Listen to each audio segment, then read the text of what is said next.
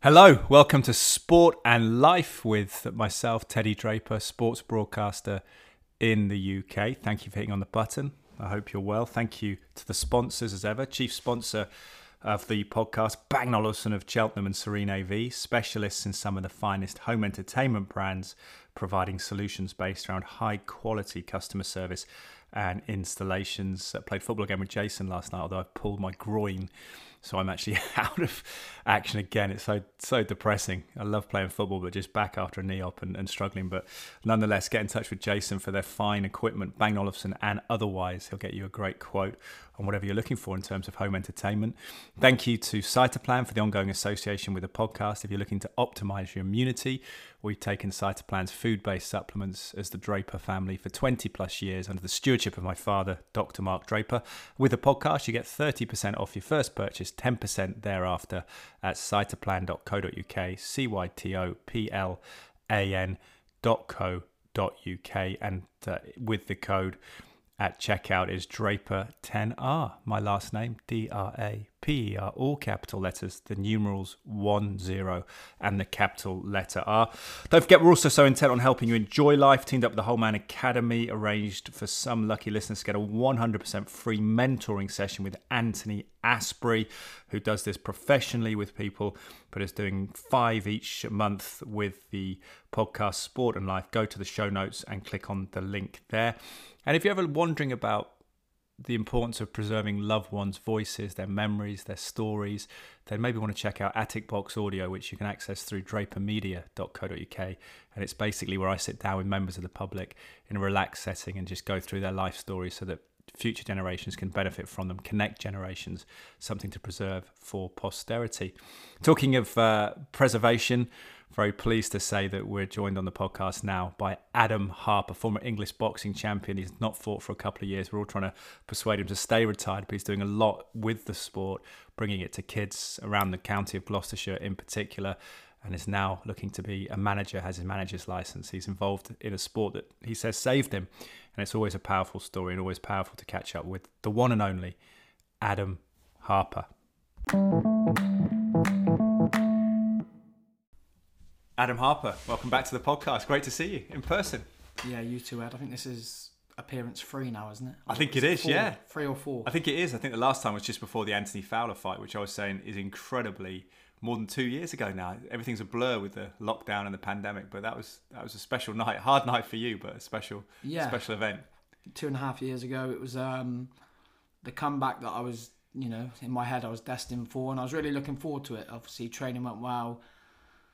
Sparred brilliant, dieted great, my weight was perfect, but ultimately I just met someone who was far, far too superior for me on the night, and there's no shame in that. I mean, he's got a big pedigree in the sport, hasn't he? Fowler is an amateur and professional. And from what I gather, so I'd obviously hounded Eddie Hearn to give me, he gave me so I'll fight any of his fighters. There was Kieran Conway on the list. I think Cheeseman was the original guy they were going to offer me. Yeah.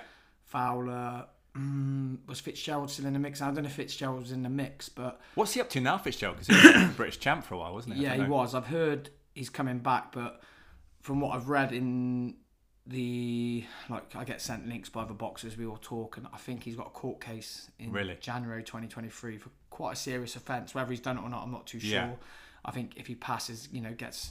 Sure. You're clear on the court case, he'll box again, but I think a lot of it's pending on that. He did a good job on Fowler, didn't he, in their match, actually? He was very skillful. Yeah, I think he just got inside Fowler's head, and not just that. I mean, he was, Fitzgerald's a superior fighter as well, and he was just probably all wrong for Fowler, whereas I was all right for Fowler. I think they had a list of people to box, and from what I hear, McGuigan picked me, probably was laughing all the way to the bank, because stylistically I was perfect for Fowler, and my style just fitted him. I didn't really have a lot to, looking back now in hindsight, I didn't have a lot to really cause him problems. You earned Fowler's respect though in that fight. A lot of people's respect for just the sheer courage to keep going that long. Yeah, I mean, Ed, I was never gonna quit, and as much as I wish, and my cornerman didn't pull me out. He knows how I've always been about this. I've always said I'd rather, go out on my shield. I don't want to quit and retire in a fight. Obviously, sometimes I look back and think, I wish he would have pulled me out, but he understands how I felt, and I always said to him, I don't want to be pulled out of a fight, so he kind of Yeah. I know we both probably got a bit of stick on social media. I went back and read a few things on Twitter the next day, and but you know, he was under my instructions, never pulled me out of a fight, and he stuck to that part of the bargain. And I, you know, live by the sword, die by it. Arturo Gat is my favourite fighter, and you know, I'd rather go out on my shield. And he didn't live long, did he, Gatti? That's the definitely not. And you know, it's probably that kind of attitude that's led to me having a pretty short career in the amount of fights I've had. Yeah. How many total fights did you have? Was it 11? I had 11 pro fights, but I had four major fights in that, including a Midlands, English, Commonwealth title fight. Fowler should have been a title fight, but it wasn't. But it was, you know... Should have been British, should it? You think? No, I don't think I'm good enough to win a British title. I think the current champion at the time was Cheeseman. Yeah. Or who was it? It might have been Fitzgerald, actually. Yeah. I think it was Fitzgerald at the time. But I thought it might be one of these international title fights, but it never was. We were still co-main event for Terry Harper and Natasha Jonas. So it was on a big stage. Yeah. So 4 major fights. I won 2, I lost 2, which is, you know, you got to be. What was that like at the fight camp? Because it was such a unique time that will never hopefully happen in boxing again. But Matchroom sort of pivoted with the lockdown and had it in their HQ in the garden at Maskell's there. It was unique because we were face to face with our opponents all week, which is strange because I was always used to being in the press conferences on fight week. I remember when I boxed Ryan Kelly, I never went to the open workout. That was the English title fight, was it? Midlands title fight. Yeah, that's kind of like my breakout fight where I was a massive underdog. Which was the English title fight? Billy Bird. And you won the Billy Bird fight, didn't you? Yeah, I won the Billy Bird, won the Ryan Kelly, and obviously I lost to Zarafa, who's now mandatory for Golovkin. So, and I lost not bad, points. Is it? Not bad on your CV. When you say it like this, and obviously Fowler is just far superior, and fight camp was odd seeing Fowler face to face, and we'd exchanged a few tweets from early as 2014 when I remember the GB fighters got a walk through to the quarterfinals, rightfully so because they were the GB boys. But me being the outspoken boxer that I was back then, put a tweet out saying they don't deserve this. Have to earn it, yeah. Yeah, Fowler piped up, and then we exchanged a few tweets, and then he popped back up again in 2018. When I was mandatory for the Commonwealth, and I was due to go out to Australia, and I turned down a fight for Fowler because I was mandatory for the Commonwealth title, so I was waiting my turn, and I think they offered me a little bit of money for an 8-rounder, which I said no because I've got my Commonwealth shot, and then he piped up again on Twitter, so we exchanged a few blows again verbally, so it was weird to be in the same kind of... Would you think there was animosity between you before the fight? Or just a bit of... I'll be honest. Dislike. Yeah, I didn't like Fowler at all. I didn't like his personality. I didn't like how he came across, his persona on camera and interviews. I thought he was very smug and arrogant. But since then, I will say, funny enough, Anthony Fowler and Supreme CBD actually sent me some free CBD gummy bears last week. So, and we speak quite a lot now. He's actually quite a nice lad, and we spoke straight after. Yeah, do you think is he conjured slightly a personality for boxing? Do you think that's what we see? Maybe there's a slightly different guy behind the scenes. He's actually not a bad lad. So like, I didn't really like him at all, and after the fight, I kind of grew to like him, even though he gave me an absolute hiding and taught me gave me a boxing lesson. Yeah, he's not a bad lad. He's not the kind of person he comes across on camera or interviews. He's quite a humble lad, to be fair, and he helps a lot of people out. From what I see with the CBD stuff, he's always helping out people who are conditions, giving out free stuff. So sounds like I'm plugging Fowler in, doesn't it? But like, he is a nice guy, and credit to him. And I hope he goes on. Have you tried those CBD things? I've never done. Yeah, I have. Relaxed you? I was on the Holland and Barrett stuff, and Fowler plugging his own stuff said, "Look, that stuff's rubbish. I'll send you some stuff through."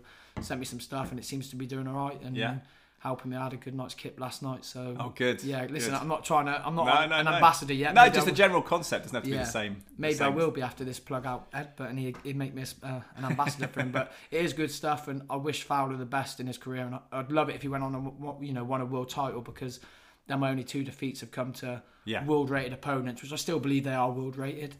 Fowler's been ranked in the top. Top 15 in the world with some, I think the WBA at one point. So the only boys that beat me have been world rated lads. Yeah, and when you look back at that, I think we always admire fighters for courage, and you demonstrate bags of courage in that fight. But sometimes it takes courage as well to walk away from something. How sobering was the experience for you? Was it kind of, because you haven't fought since?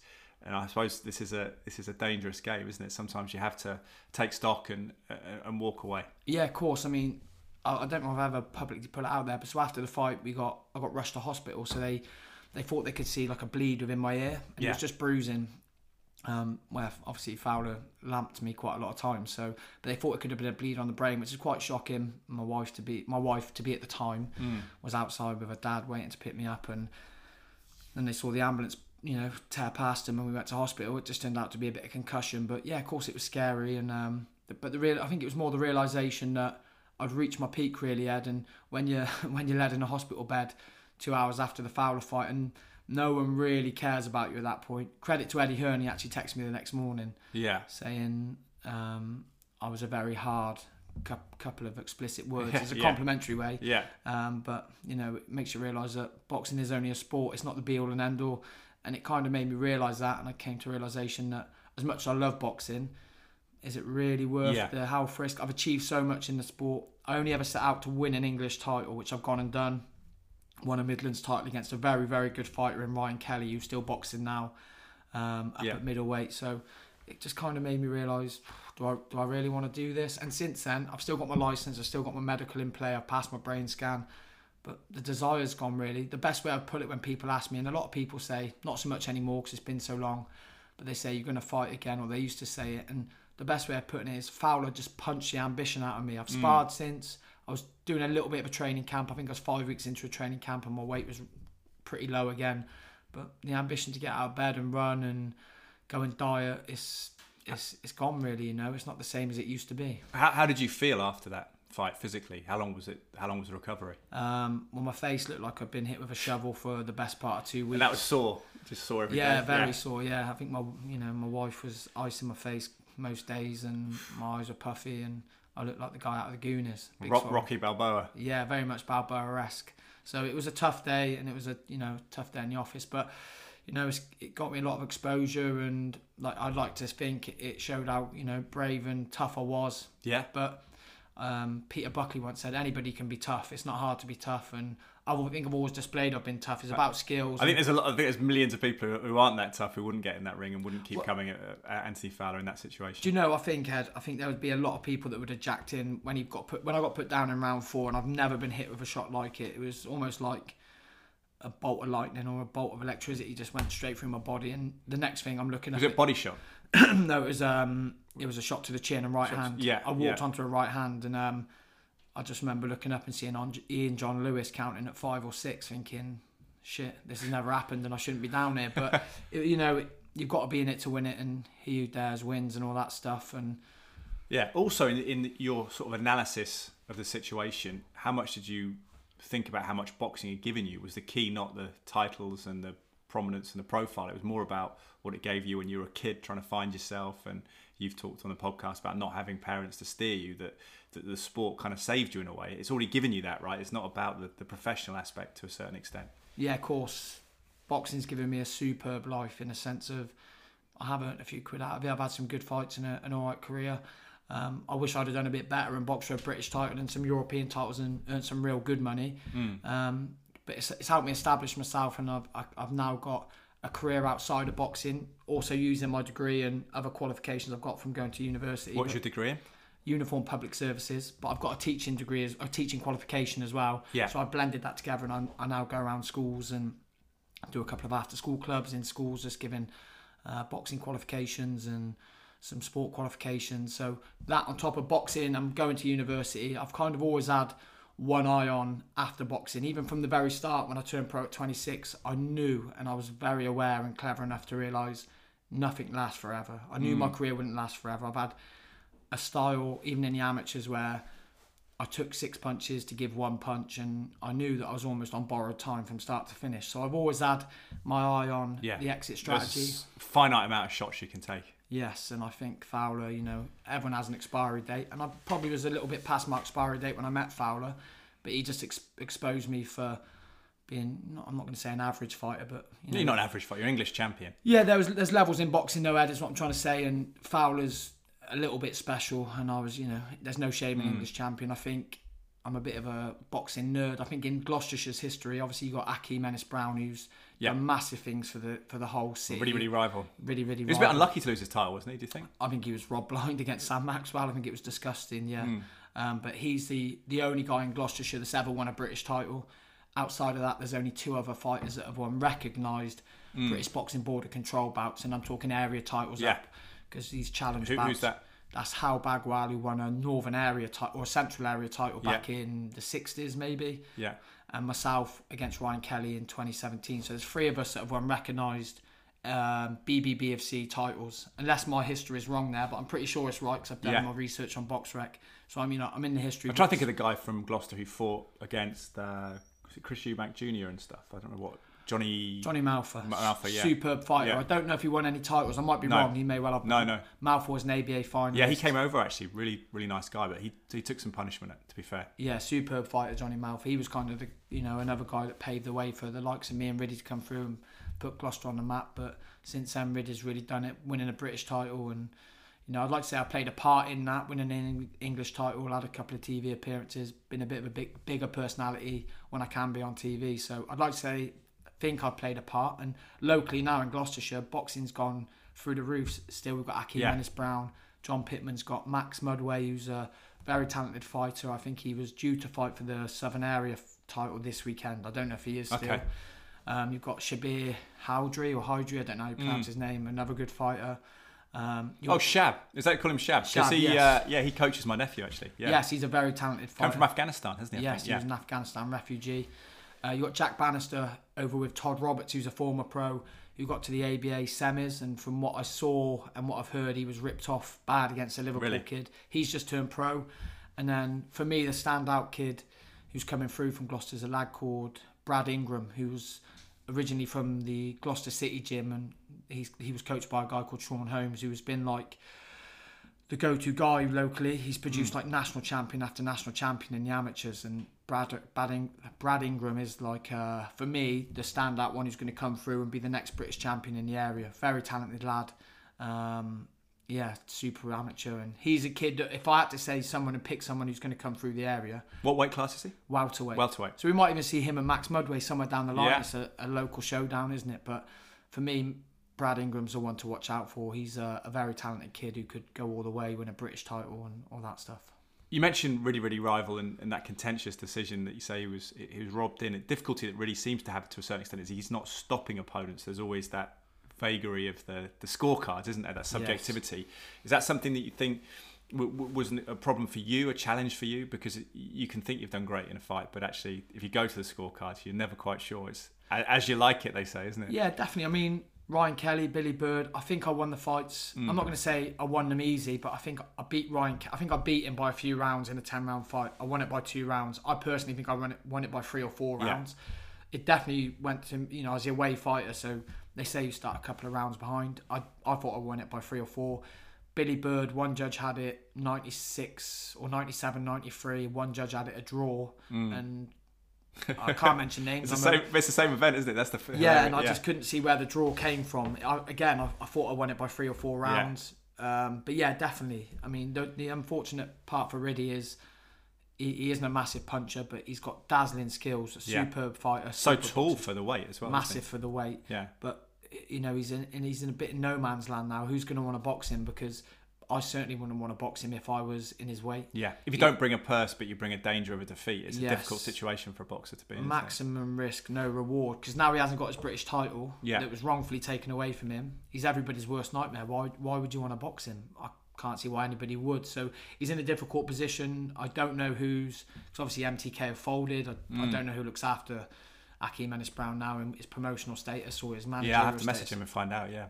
But yeah, I feel for him because it's almost like he's had his career stalled even more. I mean, no one really wanted to box him before, but he had the backing of MTK. Then he gets a British title, and everybody wants to get a piece of him. You become the man that nobody wants to fight, but you've got a target on your back because you've got the most prestigious bout in British boxing or world boxing. They have to come. Everybody wants you then. So, but now he's lost that. He's back at the back of the queue, and who's going to want to go near him? For me, I definitely wouldn't want to go near him. He's too tricky, awkward, and a very, very skillful fighter. He is, absolutely. We're wishing the best of luck with that. You've alluded to the danger, the damage you suffered against Anthony Fowler of boxing. For people who've not listened to your story, didn't listen to the first podcast we did, just remind everyone what boxing's given you, because I think it's important in the equation, there are people out there who rightfully will say, oh, this causes CTE, brain damage, we should outrule it, we should rule out rugby, MMA, all these sports that cause damage. But what has been the story for you? What impact has the sport made on you? Well, yeah, so originally, Ed, I was kicked out at 16, just fell out with my mum for various reasons. She was a single parent, couldn't cope, so went a bit wayward, out partying, drinking with my friends, causing, antisocial behaviour, causing trouble, got in a bit of trouble with the police. Nothing too major, just out with, a couple of scuffles here and there. Yeah. Ended up in court. Luckily got away with it, like I've said previously, but then I found boxing and it kind of saved me. Stopped drinking, stopped going out, causing trouble, just being an idiot and a lout, really. I was, just a bit of a lost soul. Yeah, like a lot of kids, to be fair. Yeah, a lot of young men or yeah. older teenagers. I was just a lost soul and was going out, but never really had any guidance to say, don't do this, do that. And when I found boxing, it got me on the straight and narrow. Went to university, came out, turned pro with my boxing, and it's just given me a lot of guidance now. And I'm teetotal, don't drink, haven't had a drink for 8.5 years, never touched a drug or smoked in my life, but it's just given me that bit of discipline, albeit I still like my chocolate, as you can see, Ed. Good for you. But yeah, it's just given me a lot of guidance and it's given me a direction where I want to go, and that's the main thing boxing has given. So albeit there's a lot of risks, and you could argue Fowler was a lucky escape after my original brain scan change, but a lot of fighters have gone on since and had brain scan changes. Take that out of it. It's given me a great life and a great platform to go out and try and help young people. I get a big kick. I've got a Boxing Clever program I run in Tewkesbury now where young people train for free. Wow. How often is that? Once a week. Well, we do once a week as a Boxing Clever program where anybody can come and train. We normally get 50 to 60 kids every Wednesday over 3 sessions that come off the streets, and then on a Friday night I get between 10 and 15 where they're the young people that are going to look to try and compete eventually, because I've got all my England boxing coaching badges, so eventually I'll hopefully become affiliated, and we've got a couple of young people who will box. But how do you manage to do that for free? Is it just purely out of generosity of your own heart, outside of the work? Originally, so I can get the hall for free of charge off the parish council, and then I put a lot of money into it. I think my wife was on the verge of leaving me at one point. I was putting too much money into it. I bought so much kit. I've had an old sponsor reach out, so we've got top of the range kit, and then any money that comes in. So we've had t-shirts recently. We've had a bit of money back. We're now going to get a ring through like donations for the t-shirts. But yeah, just operate every week. And then any money that does come in, we buy new kit. If you saw the kit, Ed, it's as good as a professional gym. Like wow. The stuff we've got. Good for you. Whereabouts is this? It's in Tewkesbury at a youth club. Youth club. What's it called? Northway Youth Club. Northway Youth Club. Yeah. Have you still got spots there if people want to bring their kids down? I have for the older session, to the year 7 to year 11 groups. Only people within education can train for free.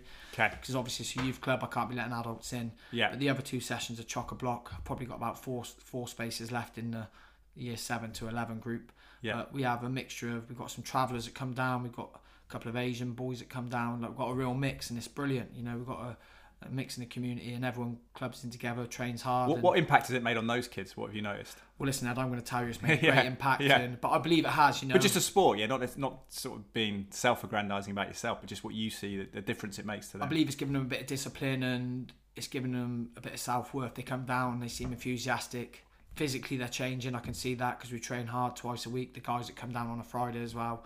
I believe it's having a massive impact mentally. Their behaviour at homes. I have a couple of young guys in my first session, and I tell a few white lies and say, if you don't tidy your bedroom, you're not allowed down and stuff like that. So mum can use that as a tool. They say that behaviour's improved at home, improved at school. That then led to local primary schools contacting me, because I don't know if you've seen that, but they get these big replica WBC title bouts on my Instagram. My logo on it. I'll have to put them. I haven't seen those. So like they're winning these Boxer of the Week title bouts, which cost an arm and a leg as well, and they take these into school. So the schools contacted me, a couple of primary schools. Do you feel like you're repaying a debt for what it gave you? Is that why you're doing it so much philanthropically? 100%. I love the thought that I'm giving back, and obviously I've now reaped the reward a bit. I go into a couple of primary schools and do after school clubs. Yeah. Not that pays a superb wage, but I've now gained something from giving back to the community, because local schools have contacted me, and I go in and do some after school clubs. I've also done some holiday clubs. Do you have girls? Do girls ever do it? I've had a couple of girls. I've got one girl in particular who comes in my year 7 to 11, who does understand the risks of what boxing can, the damage it can cause. So I don't think she's got any interest in competing, but very talented. Yeah. She just does it for her Duke of Edinburgh, the sport, aspect to the Duke of Edinburgh Award. So we're ticking all the boxes. If young people are helping get qualifications, they also get the GB Boxing Awards, which is endorsed by ASDAN. So that can be used to support BTEC Sport, PE Sport, ASDAN Sport. Yeah. So I'm ticking the boxes in every... And it's great. Do you get a sense that the schools and the parents are getting more receptive to boxing now? They're seeing, particularly for young boys, what it can give them in terms of discipline and outlet for that energy and that kind of aggression. Yes, I believe so. And some of the schools have said it's great for them. But like I said, I've had some parents just say, look, we don't really want our children boxing. And I 100% understand that, Ed. I'd never push it on them. But you're not sparring with these kids, are you? No, we don't. So I've got a couple of boys who we train. We actually travel up to Birmingham to my old professional gym, BCB, which is ran by Errol Johnson. They've got an amateur setup. So we travel up to them 1 or 2 times a week, where I've got 2 young boys who are carded, and we box out. You know, we train up there twice a week, and we train down at ours once a week. So a couple of them have sparred. One has competed. He's had a skills bout. But the rest, no, it's all non-contact. So pads, bags, very heavy circuits, the kind of training that I was doing as a professional, because, you know, it's all the stuff that gets them fitter, stronger. It improves their mental and their physical well-being, which is everything that the Boxing Clever program stands for, just to, you know, give them a better opportunity. How much belief do you have in the adage boxing saves more than it takes, saves more lives than it takes? Because that's something that anyone that's involved in boxing, even on the media side, for me, I think you have to hold true, don't you? Because it gives you the faith in the sport when there are tough moments, when you hear a fighter goes into a coma or whatever it might be. I think if you believe that it is overall doing good, you keep committed to it. Yeah, of course. Listen, Ed, 100%. There's so many more pros and positives and negatives. But I don't know if you saw the week that Eubank Jr. put Nick Blackwell into a coma. Yeah, I'm sure I saw an interview where Eubank Sr. said the same week 3 cyclists died in a race. Sportsmen die in every sport, women and men. So, you know, we can be morbid and look at the negatives. And look, there are huge risks. Getting punched in the head isn't good for anybody. I'm more than aware of that. And I'd like to think a lot of boxers are more than aware of that. You have to know when to walk away, don't you? Yeah. You do have to know when to walk away, 100%. But we can't just ban a sport that's been so good to so many people and given so many people opportunities just because of a few risks. Because there are risks to everything. I could walk out of this podcast now and get hit by a truck. Yeah, I hope I don't. And if you don't have a discipline, you don't have a channel of that energy and aggression like you're alluding to there. A lot of young men in particular, maybe young women as well, but young men in particular, we were young men, so we know that energy. You can get involved in trouble, can't you? Which can take you off, it can impact society negatively, impact your chances negatively. Of course. And without that discipline and focus. 100%, Ed. And if you look at the rippling effect, so if we talk about locally in Gloucestershire, you've got in Cheltenham, you've got a couple of gyms. You've got Rough Diamonds, which is Rob Lockie. You've got Kings, which is Sean Martin. The impact of the work those gentlemen are doing, and their coaches, I'm not sure who their coaches would be, but the teams there of Rob Lockie and Sean Martin in Cheltenham will have a rippling effect on the community in Cheltenham, a positive one. You then go to Gloucester with John Pittman, Amin Khan, who's got Truth Boxing Club, Sean Holmes at Gloucester City, Todd Roberts at Baker Street. The good impact they're having on their communities is massive. So the damage that it can cause for some individuals, in the sense of the Fowler fight's probably taken a year or 2 off my life. I don't know about it. I don't really want to know what damage it's done, but it's probably done something. Although your body repairs, doesn't it? That's the thing. If you get out at the right time, you do repair. Yeah, I'd like to think not that I have retired, but I'd like to think that if I won't ever box again, that I've got out at the right time. But now the positive impact that the boxing I can give back to my community, is it worth the damage? I'd say it is worth the damage, because I'd like to think that I'm producing champions in and outside of the ring. The community will get stronger, just like all the men that I've mentioned in Cheltenham and Gloucester that they do in their local area. They're having a massive positive impact on their communities. Yeah. What do you think of MMA? Is that complementary or competitive to grassroots boxing? How do you see that? Listen, I think it's all good, Ed. Any form of disciplined sport and martial arts, I think it's great for young self-defense, people. yeah, as well. Yeah, and listen, I saw Pat Barrett said, no one owns boxing, no one owns martial arts, no one owns anything, do we? We're all just trying to give back to our communities and create the next champion in and outside the ring. So if that be through MMA, brilliant. I had Christian Duncan over recently for the middleweight Cage Warriors champion. Fantastic, fantastic guy, yeah. Really up and coming under Mark Weir, who was a UFC pioneer. Mark Weir's a big name in Gloucester, isn't it? And then you obviously have Ronnie Mann, who's based maybe in Evesham now, I'm not too sure, but Ronnie Mann was based at Trojan Free Fighters a few years ago. He's been on, I don't know if he's been on UFC, but he was like quite linked with Shay Mills, and those guys trained together. But yeah, you got Shay Mills and Ronnie Mann. Gloucestershire as an area is getting booming at the minute for combat sports, and credit to everyone who's involved, coaches, fighters, and the fans that pay to go and watch all these people, because it's everyone that makes it all happen together. It's one big team and family, really. Absolutely. And talk to us about being a boxing manager now, because you coach now, you're coaching kids, but you've got your qualifications to potentially coach people. You're looking at the management side of it, or the business side of boxing, help people there? Yeah, so I've just been granted my British Boxing Board of Control Manager's licence, which is wicked. Yeah, no, thank you. So obviously when I've first hung up the gloves and I've tried out the refereeing side, I just felt like that wasn't for me. So then I've come back into the boxing, and I always wanted to manage myself. I do believe to a degree I did manage myself. I got myself the Fowler fight by ringing up Eddie Hearn personally. I got myself a Commonwealth title shot in Australia. Yeah. I've always been quite proactive, hunting for fights, and I'd love the thought to help a lot of fighters out now. There's so many. I've got friends in boxing who have had 100 fights, 200 fights. It's mainly the journeyman guys. They don't even have a mortgage yet. They've not saved their money. They've not been sensible. And for me, do they box every 2 weeks, like 300 quid? Do they, something like is that? Or less? I don't want to go into finances. No. Well, no, you have to give. You don't. No, you're not naming names, but because people don't know what that life is like. It's alleged that you can box once a week, and it's alleged that you can pick up around £1,000 a weekend.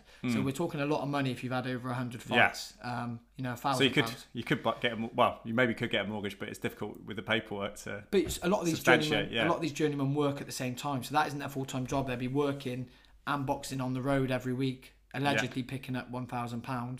That's a lot of money. And they're not always not talented. Sometimes they're just steered in that direction because they're not selling big tickets. Is that right? Yeah. If you don't sell tickets, you're not getting paid. So if we look at people like Lewis Van Pooch, who's a well-established journeyman, I think he's close to 200 fights now, I think.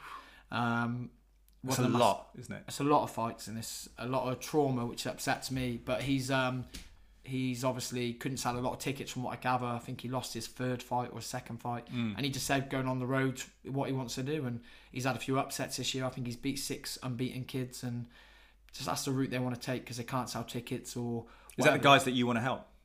Anyone really, whether you're a prospect, I want to take the minimal percent, whether that be 5%. This isn't about money to me. I've got a job and I live a pretty boring life. You got a family though as well, so they'll be. That is true, but it won't be my full-time job. Yeah. So boxing, it will never be my full-time job. You think it'll be the coaching with the full-time job? Yeah, I'm not too sure really. I'd go and be a dustbin manufacturer. Money. I think boxers should be able to walk out of the sport with a mortgage at least, and money saved and investments. Not being. That's just my opinion. No, I don't. I think it's criminal that I hear of some people the percentages that they're paying and stuff like that is. For me, it's difficult to managers charging too much. Yeah, I believe so personally because it's not hard to go on BoxRec and ring a couple of managers up and get a fight. Like I haven't signed anybody yet. I haven't even been proactive to sign anybody, and I might be ousted before I get there because I'll be quite outspoken and say I don't believe anybody should be paying nowhere near more than 10%. 10% should be the maximum you pay a manager. Yeah. Because everybody knows each other in the sport. They often have to pay a trainer as well, don't you, out of that? Yeah, and do you know what? I'll never train anybody as a professional. Really? Because the time it consumes is as much as being a fighter yourself. You're in the gym 4 or 5 times a week. Take the running out of it because you don't go running with them.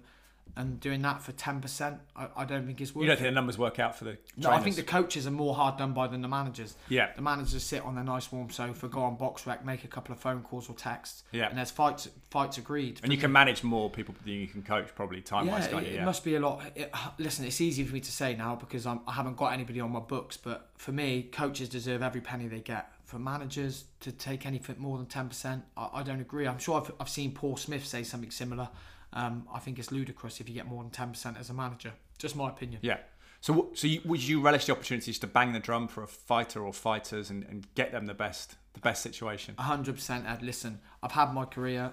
Whether I fight again or not, we never know. I don't know. I know you've still got your licence, haven't you? I've still got my licence. I don't think I will box again. But for me now, it's about helping out other fighters. And if that means them paying me the minimal amount, them cashing in but saving up for a mortgage, having a house, for me, that's generally, hand on my heart, what it's all about. Because I just think it's a dying, a massive crime that so many fighters walk out the game with no mortgage, with nothing to show for it, apart from a few nice clothes that they'll probably outgrow when they put on weight when they retire and whatnot. And it's just, I think it upsets me. It does upset me when I've seen friends who have walked out the game with nothing. It's upsetting. What do you think about the ethics of journeyman boxing generally? Because people will say there's a pressure on them not to win fights. You mentioned your friend has overturned a few prospects, things like that.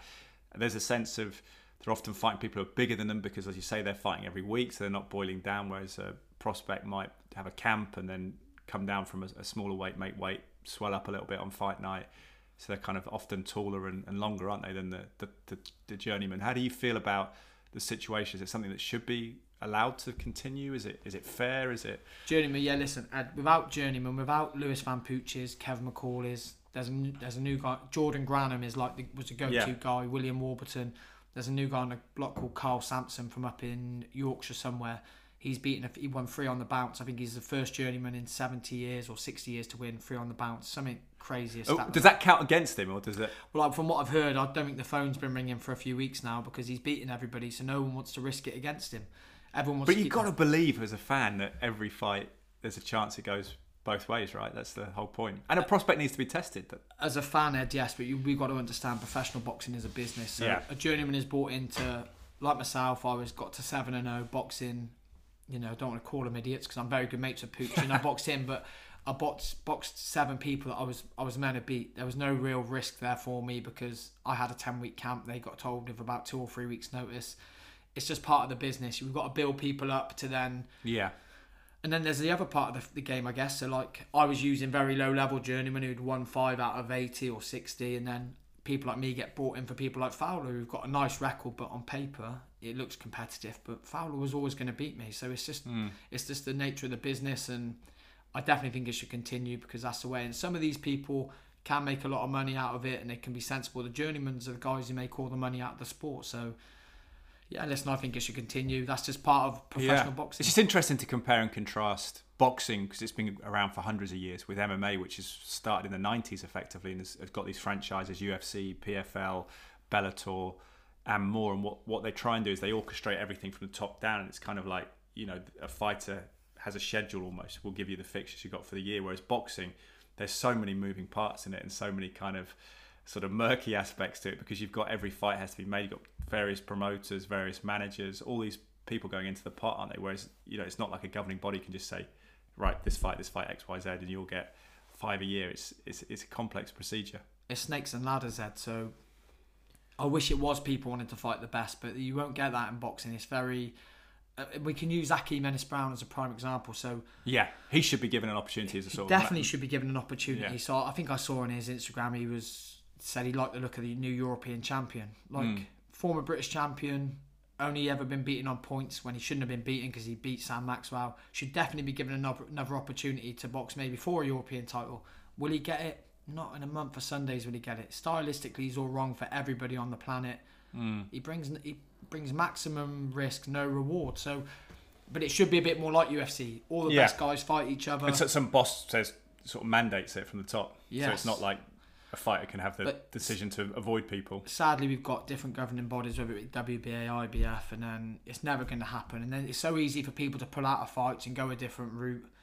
It's crazy. The business of boxing is quite dark and dingy at times. So where'd you go for managing fighters? Are you looking around now? Are you going to gyms, or are you? I'm not going to gyms. I start. This is my first podcast or interview. Yeah. I put it out last week when I got my license on the Wednesday or the Thursday.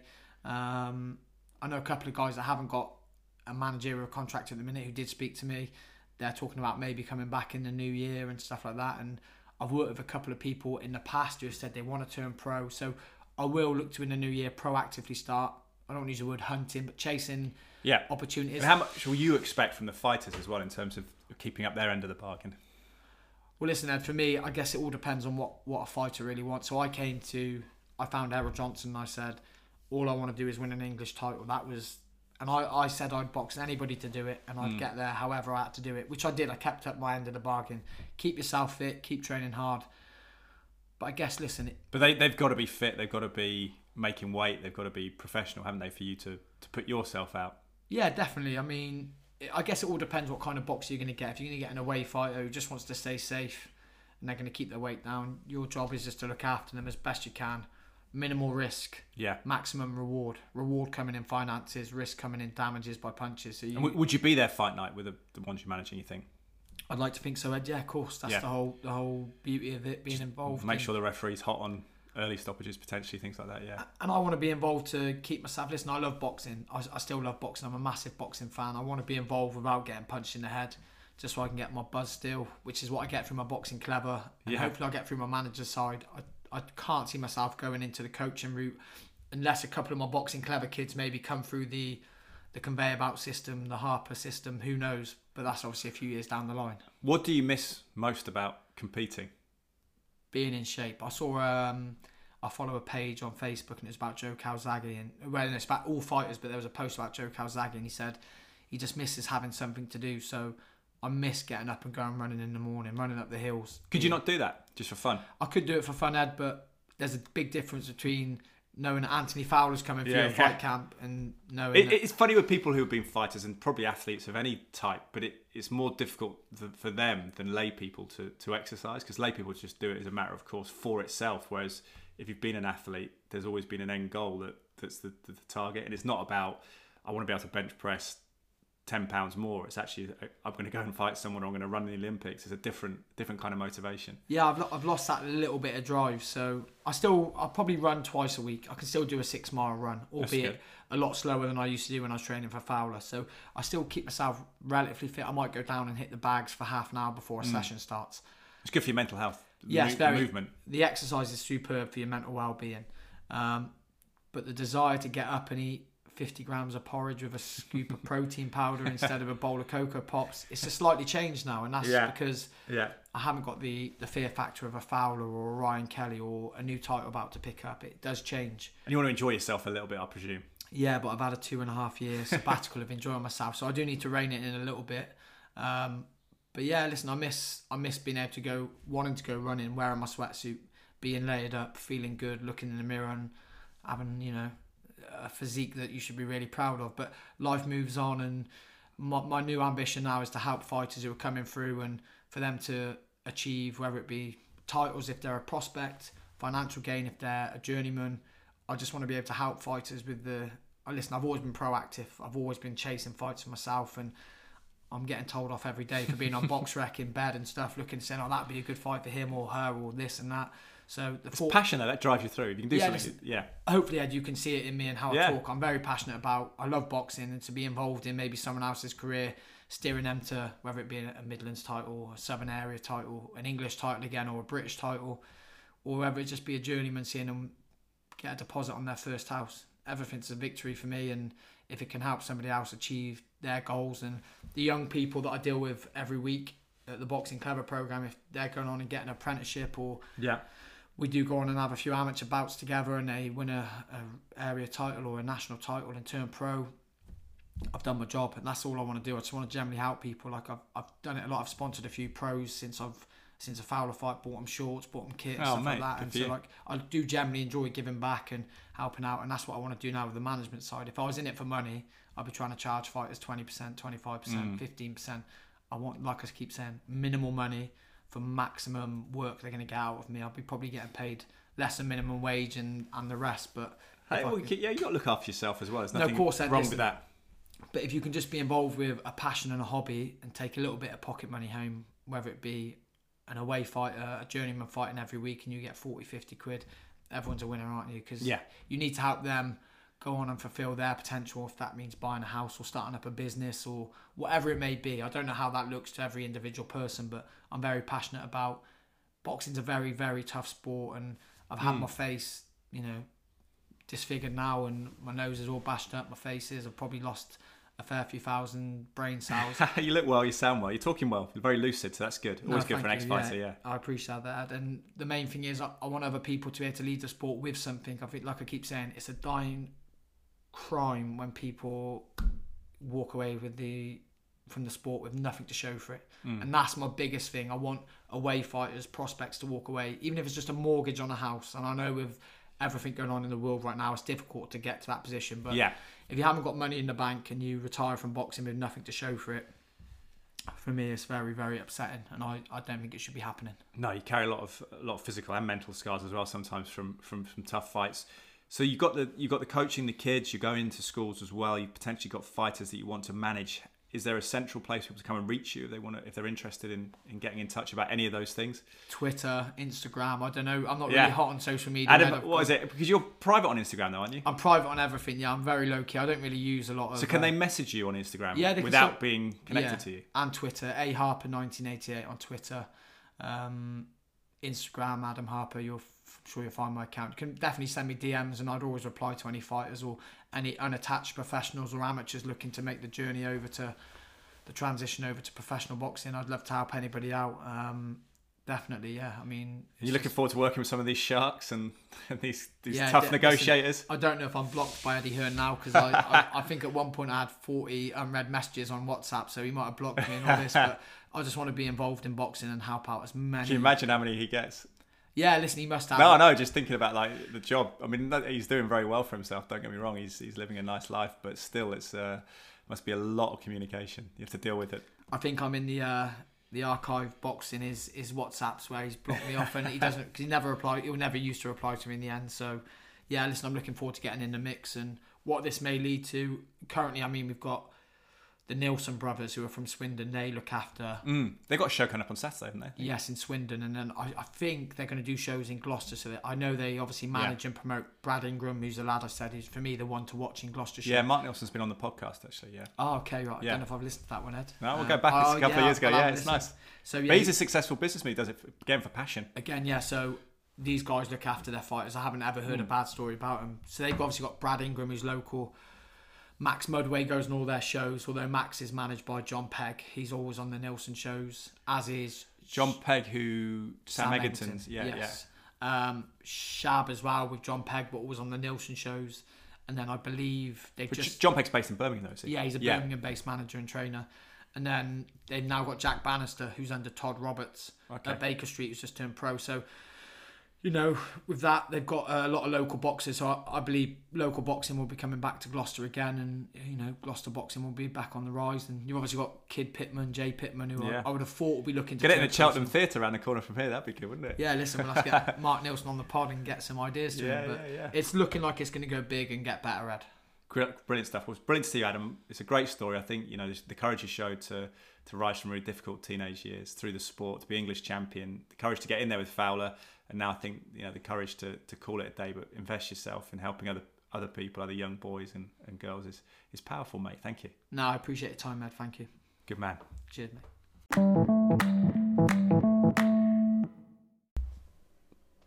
What a man, Adam Harper, doing some great work in the community in Gloucestershire through the spectrum of boxing, through the kind of focal lens of boxing, and powerful, and really appreciate his time coming over. Get in touch with him if you are looking to get your kids into boxing, the discipline, not necessarily the head contact, which I think is obviously a health concern that we all share about sparring, but just the kind of coordination, self-defense, self-confidence, self-respect, discipline that it can encourage.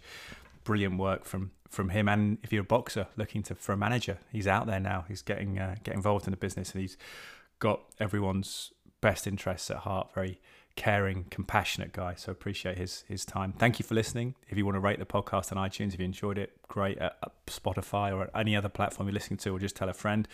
Thank you for being here. Thank you to the sponsors, Bang & Olufsen of Cheltenham and Serene AV, specialists in some of the finest home entertainment solutions, providing solutions based around high quality service and installations. Well, thank you also to Cytoplan. If you're looking to optimize your immunity, remember cytoplan.co.uk, discount code at checkout, 30% off supplements, 10% thereafter. Draper 10R, my last name, DRAPER, all capital letters, numbers 10 and the capital letter R. Remember the free mentoring sessions available via the link in the show notes to Anthony Asprey of the Whole Man Academy. If you're ever feeling stuck, he says, or not exactly where you want to be in life, this could be for you. And Attic Box Audio, the idea of preserving loved ones' memories, sitting down with myself, having a good conversation about their life story so that it's saved intact in their own voice. Maybe want to check that out via drapermedia.co.uk. That's Attic Box Audio. Thank you for listening. Have a great week. Bye for now.